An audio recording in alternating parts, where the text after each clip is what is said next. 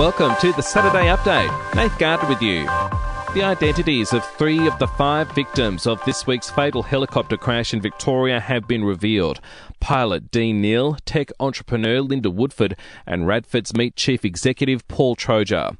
The group were headed to northern Victoria when the helicopter crashed at Mount Disappointment. Australia and India are set to sign a historic trade agreement. There'll be reduced or in some cases scrapped tariffs on sheep meat, coal, wool and lentils, while 96% of Indian imports will arrive in Australia duty-free. Meantime, the details of just how many of Australia's Bushmaster military vehicles are being sent to Ukraine are still being finalised. The federal government is already providing $116 million in military aid and humanitarian help.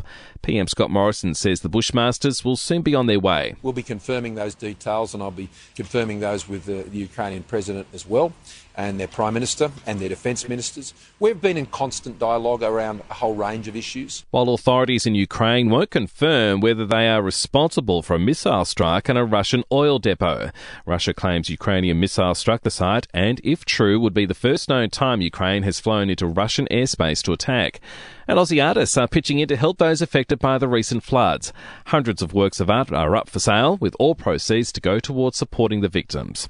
Checking sport now. AFL Premiers Melbourne has got up 99-70 over a dour Essendon at the MCG. D's coach Simon Goodwin says his boys stood up under the Bombers' pressure. The fundamentals were a little bit off forward to centre, but that came good towards the back end of the game, and we get the result we're looking for. But Essendon certainly challenged us at times. I thought some of their clearance work was strong, and they put us under pressure a bit. While the showdown in Adelaide was a nail biter, with the Crows getting up thanks to an after the siren goal to Jordan Dawson to notch up their first win of the year, 96 to Port Adelaide 92. In the NRL Grand Final rematch, the Panthers have run out 26-12 winners over the Rabbitohs, while in the other match an easy win to the Sharks over the Knights, 18 to Newcastle 0.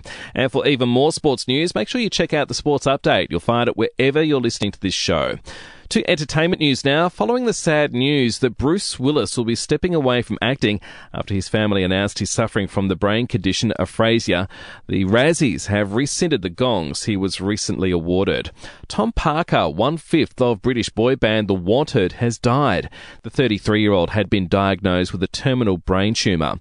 And former Home and Away star Sam Frost says she's feeling happy and free after finding love again in a new relationship after copping backlash for her COVID vaccine concerns. And we'll see you tomorrow morning for another episode of The Update.